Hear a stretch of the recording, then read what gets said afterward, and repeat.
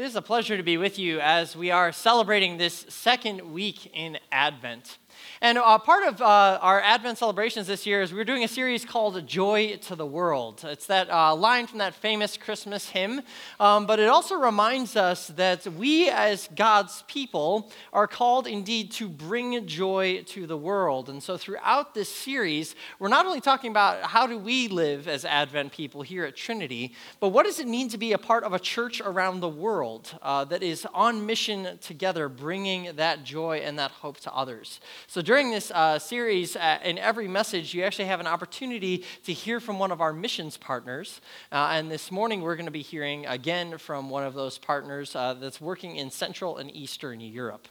But before we hear from them, before we even dive into God's Word, we want to take some time to allow God to prepare our hearts and our minds for the message He has for us. So would you please bow your heads and pray with me?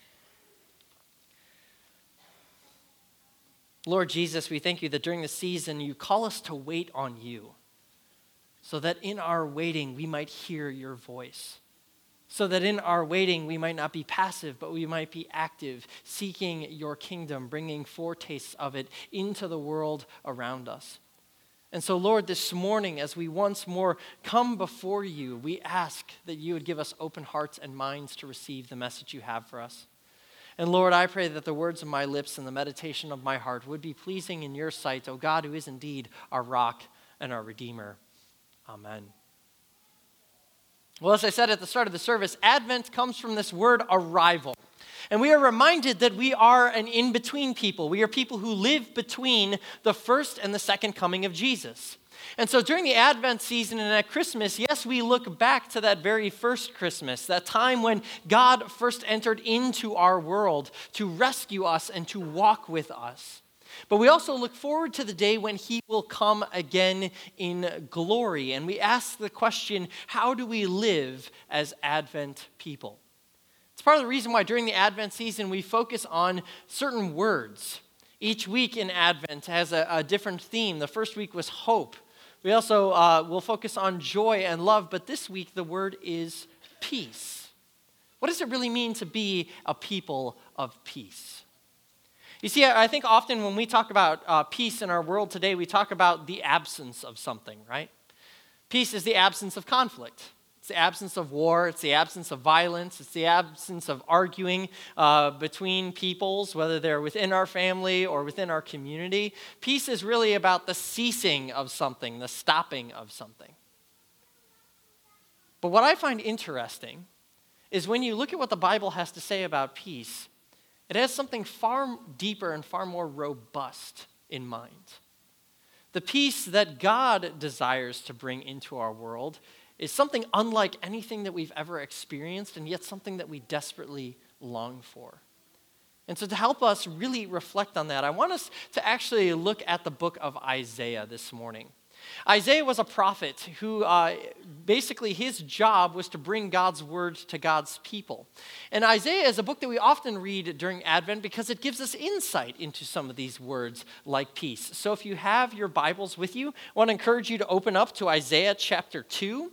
If you're using the Pew Bible that's in front of you, you're probably going to want to take a look at page 567. We're going to be looking at Isaiah chapter 2. So that's page 567 in your Pew Bible. And just a reminder a little bit about Isaiah as you're turning to that passage. Isaiah really had a twofold message for God's people. On the one hand, he was sent by God to proclaim judgment. And the reason why was because God's people had actually turned their back on God. And more than that, they were then living as the nations around them were living. They were engaging in all kinds of warfare and violence, wickedness and injustice, cruelty and slavery. They were people who had very much lost their way as God's people. And so God sends Isaiah and he says, I want you to proclaim a message of judgment, to warn my people that if they do not stop, if they do not turn, I will bring justice upon their nation in the form of Assyria and Babylon. I will cut their nation down. I will humble them unless they turn from their wickedness and return to me. And oftentimes when people think about the biblical prophets, that's what they typically think of. They think of guys who are kind of obscure, bringing really, really hard words to God's people. But to do so is to miss another theme in Isaiah's teaching and preaching that was just as prominent, if not more so. And that was the message of hope that Isaiah was sent to bring. To tell the people, look, when you follow God, when God truly reigns as the Lord over your people, over your land, over this world, he rules in order to bring hope. And it's in Isaiah chapter 2 that we actually hear one of the very first messages of hope that Isaiah speaks to God's people. This is what he says. He says, "It shall come to pass in the latter days, the mountain of the house of the Lord shall be established as the highest of the mountains, and shall be lifted up above the hills, and all the nations shall flow to it. And many people shall come and say, 'Come, let us go up to the mountain of the Lord, to the house of the God of Jacob, that he may teach us his ways, that we may walk in his paths. For out of Zion shall go the law, and the word of the Lord from Jerusalem. He shall judge between the nations, and shall decide disputes for many peoples. They shall beat their swords into plowshares, and their spears into pruning hooks. Nation shall not lift up sword against nation, neither shall they learn war anymore. O house of Jacob, come, let us walk in the light of the Lord." This first message that Isaiah brings to God's people is a message of peace. And it's an interesting message of peace because it's not just about the end of war. It's rather about our very world being transformed to where we don't even know of conflict anymore. It's about a day when not only will wars cease, but weapons of war will be fashioned into tools for the harvest. The picture that Isaiah paints is actually of all nations, all people dwelling together as one people, in harmony, living together as one family that is being ruled over by the God who loves them. It's a picture of peace the way the Bible understands peace. And one of the things that I find so interesting is that as you read through the Bible and you look at the various passages where the word peace is translated, they're often translating the Hebrew word shalom. And what I love about the word shalom is that what shalom actually means is wholeness or completeness. That when the Bible talks about God bringing peace, it uses this word shalom to talk about what God is going to do to make our world whole again. Because the truth is we look at our world around us and we almost instinctually know that there is something wrong. That there's something broken in this world and we desperately desire to see it healed and made new. And what's so amazing is that throughout the scriptures, people encounter little glimpses of this peace. And what we find is that the moment they do, they are desperate to see it made into a reality. One of my favorite stories is actually about a king who comes to power shortly after Isaiah dies. Almost a contemporary of Isaiah, and his name was Josiah. And King Josiah actually he was anointed king when he was only 8 years old. And what's interesting is that his father and his grandfather before him were actually marked down as some of the most wicked kings in the history of Josiah's people, but Josiah was different. Josiah, the moment he came to his throne, said, "You know what? Yahweh is really our God. And we are supposed to be his people." And during the early years of his reign as king, he started to bring about these reforms because he desperately desired that his people would once more know who God is and follow him. But what's fascinating is Josiah begins a lot of these reforms without even knowing what he's really doing because in that time people had forgotten who God was. They'd forgotten the story of their faith. They'd forgotten what it meant to live as God's people until Josiah undertakes a project to restore the temple in Jerusalem. And it's during that construction, that renovation, that one of his advisors comes to him and he says, "As we were renovating the temple, look, we found the book of the law." What he was bringing to King Josiah were the scrolls of Moses, the Torah, Genesis, Exodus, Leviticus, Numbers, and Deuteronomy, books that the people of Israel had lost. In fact, the people of God had lost the word of God in the house of God. And I think that that's kind of a message for us today. I think many of us have lost the word of God in the house of God. And yet, when they rediscover it, what Josiah does is he says, "I want you to read it to me. And so his advisor begins to read him the story beginning in Genesis and going all the way to the end of Deuteronomy. He tells him the story about how God was a God of love, who out of darkness and chaos brought forth light and created all things, the earth and the sea and everything that is in it. That he made the birds and the fish and the animals. That he set the stars in the heavens and the moon and the sun to give us their light. And ultimately created human beings in his image to walk with him, to know him, to love him. How this God looked over all he made and said, "It is very good." He heard the story of how God chose this one small family, Abraham and Sarah, and made them a promise and said, "Through you I will bless all the nations of the earth." He heard the story about how this God watched over those people in that family as they grew. How he delivered them from slavery in Egypt and brought them to freedom. How he gave them his laws and his ways on Mount Sinai and brought them into the promised land. He heard about what it meant to live truly as God's people. People who know God's character, his love, his grace, his mercy, and who are shaped by that in the laws that they have and the ways in which they govern themselves and one another. And as Josiah heard this story being read for the first time in generations, he started to weep.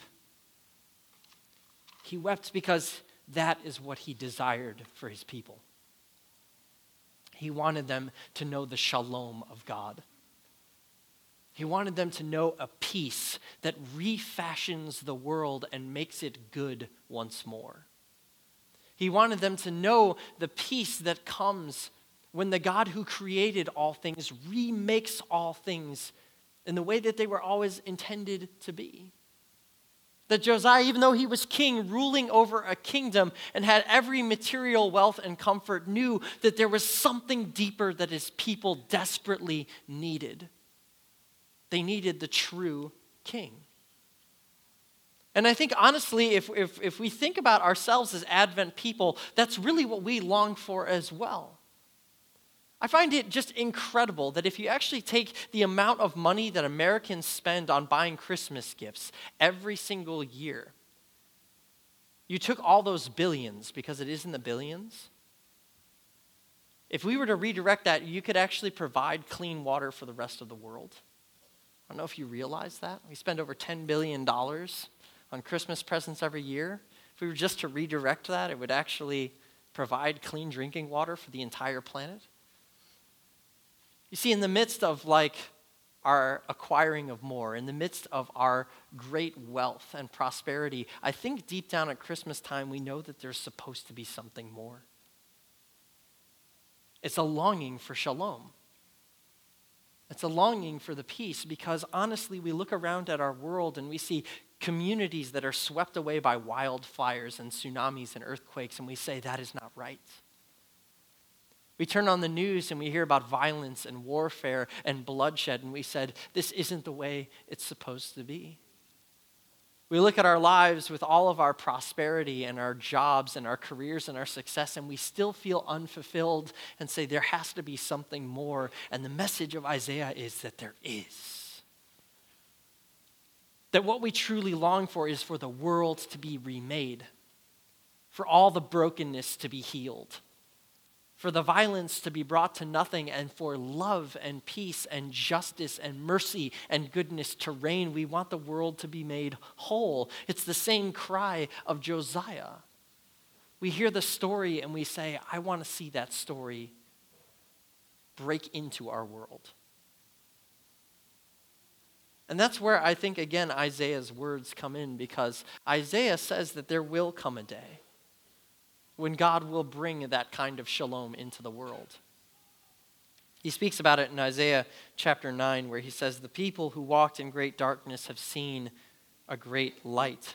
Those who dwelt in a land of deep darkness, on them has light shined. Lord, you have multiplied the nation. You have increased its joy. They rejoice before you as with joy at the harvest, as they are glad when they divide the spoil. For the yoke of his burden and the staff of his shoulder, the rod of his oppressor, you have broken as on the day of Midian. Every boot of the tramping warrior in battle tumult, every garment rolled in blood will be burned as fuel for the fire. For to us a child is born, to us a son is given, and the government shall be on his shoulder. And his name shall be called a Wonderful Counselor, Mighty God, Everlasting Father, Prince of Shalom, Prince of Peace. And of the increase of his government and of peace there will be no end. On the throne of David and over his kingdom, to establish it and to uphold it with justice and righteousness from this time forth forevermore. The zeal of the Lord of hosts will do this. Isaiah says one day there will come a king greater than Josiah, a king greater than any of the rulers of this world. For that king will not just be a king to rule over an earthly kingdom, but he will be God himself, who will rule over all creation. And when he does, he will bring shalom in its fullness. He will remake the whole world and once more declare it very good. He will make all things new and wipe away every tear from our eyes so that there will be no more death or mourning or crying or pain anymore, for the old things will have passed away and the new will have come. That was what Josiah longed to see. That kind of king entering into our world to bring peace. Which is why at Advent, we have a hope that is truly worth celebrating because we know that peace which has been given. Love what the Apostle Paul says in Colossians 1, verses 19 to 20, speaking about Jesus. He says that, for in Christ all the fullness of God was pleased to dwell, and through him to reconcile to himself all things, whether on earth or in heaven, making peace by his blood, by the blood of his cross. See, what we celebrate at Advent is that king has come and that he will come again. That king came first to give us peace with God. The God whom we've turned our backs against. The God whom we've rebelled against. Jesus came and said, I, as your king, will lay down my life in order to reconcile you to your God. I will give you that peace, and one day I will come again, and that peace, that shalom, will fill the earth from one end to the other. I was recently reading this quote by Christian author Jamie Arpin Ricci talking about this gift of peace that we have in Jesus. He said, shalom is what love looks like in the flesh. The embodiment of love in the context of a broken creation, shalom is a hint of what was, of what should be, and of what will one day be again. Where sin disintegrates and isolates, shalom brings together and restores. See, that is what Jesus came to give us. To take all the ways in which we've rebelled against God, in which sin has isolated and disintegrated, in which sin has broken our world and led us into a place of darkness and strife, Jesus came and says, I have forgiven it all. I have washed it away. You have peace with the God who loves you, with the God who made you, with the God who came into this world to save you. And now through you, foretastes of that shalom will be given to the world until the day comes when I will make all things new. Part of the reason we as Advent people have hope that God will do that one day is because of what we've seen him already do in Christ. That he came, lived, died, and rose again. And because of that, we can believe that one day we will see a world in which shalom reigns over all. But in the meantime, we as God's people give foretastes of that shalom to those around us. It's part of the reason this morning we have the opportunity to hear from one of our missions partners, an organization called Josiah Venture. They're named after that king Josiah, out of a deep desire to see God bring his shalom and peace to a new generation. They work in Central and Eastern Europe, and we specifically partner with the work that Josiah Venture is doing in Estonia.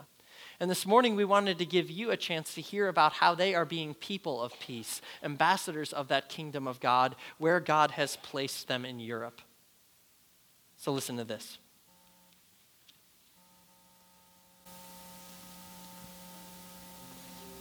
King Josiah was only 16 years old when he began seeking God.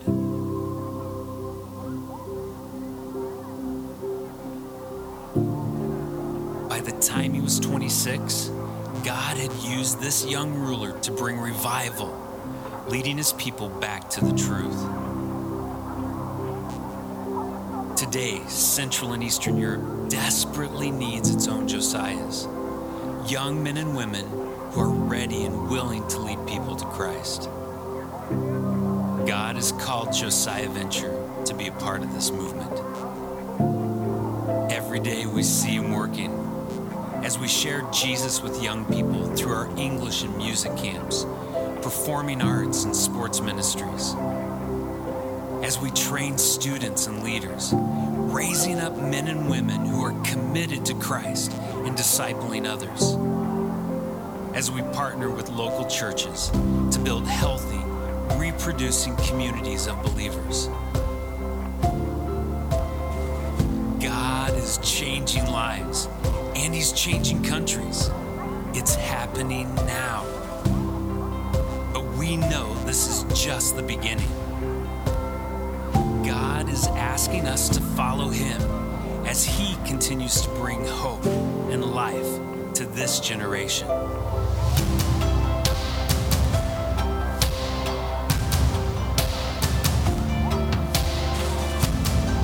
Young Josiahs are waiting. Will you join us?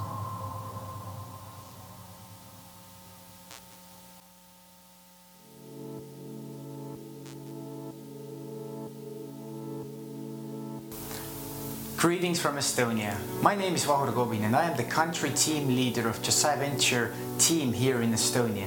And a little bit about our country.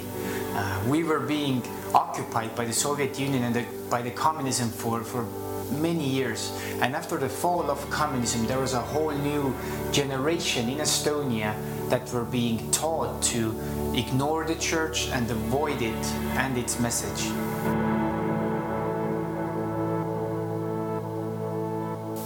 I often think about King Josiah, the ruler of Judah. His country was full of false worship, full of idols. And actually this has been even generations before him. Even his grandfather, even his dad, the kings of Judah were wicked in the eyes of the Lord. So he grew up in a pretty desperate kingdom. But even though becoming king at a very young age, he chose to follow God. He chose to restore the reading of the God's word. He took down the high altars and false worship. And this is something what we want to see in Estonia as well. Young men and women, just like King Josiah, restoring the authority of God's word, restoring the brokenness, and restoring the worship of one true God.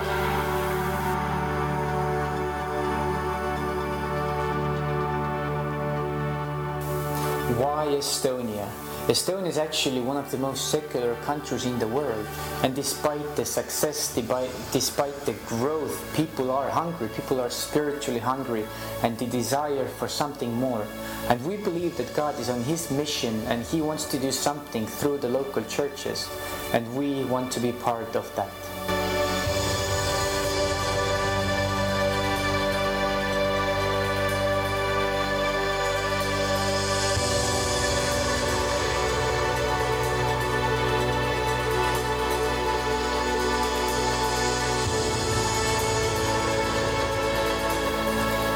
I want to invite you to be part of it. If you love the Lord and young people, then I'm asking you to be part and join us for this upcoming summer trip to Estonia. Thank you so much for your prayers and your partnership with us.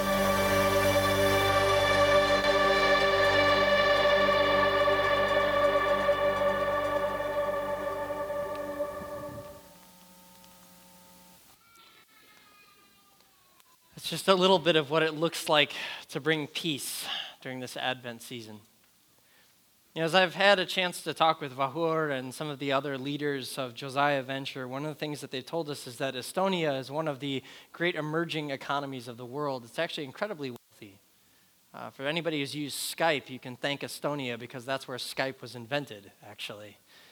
It's this country that has only enjoyed peace since 1991, and yet in the midst of all this peace and prosperity, the one thing he says is, I continually find people who long for so much more. You say it's not the prosperity that we desperately need.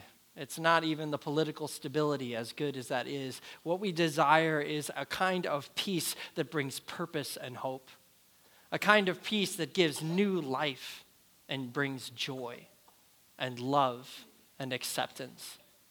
And so it's been through Josiah Venture's mission, as they've gone about telling the story of the God of peace, that they've seen lives transformed. That they're watching as their entire country is having a spiritual reawakening to the beauty and the good news of Jesus, as young people are starting to now ask the question, how do we use the blessings and the responsibility that we've been given to bring peace and hope and joy and love to those who don't have, to those who long to see this world made new? We have an invitation from Josiah Venture, yes, to join them every summer, to go over there and to be a part of the mission of bringing peace, real shalom to that country. But that doesn't have to wait until the summer. It's what it means to be Advent people now. That in this in-between time, as we wait for that day when Christ will come and make all things new, we give people foretastes of peace now. During this holiday season, we have so many opportunities to just sit across a table with someone and to let them know that they're seen, that they're loved, that they matter to God. We have opportunities to give them hope in tangible ways, to help them see shalom in real ways, but through how we serve together, through our community impact opportunities, which you can hear about as you leave this morning. Just stop by the table that's over there on the right to find out how you can be a part of bringing foretastes of shalom to those in need.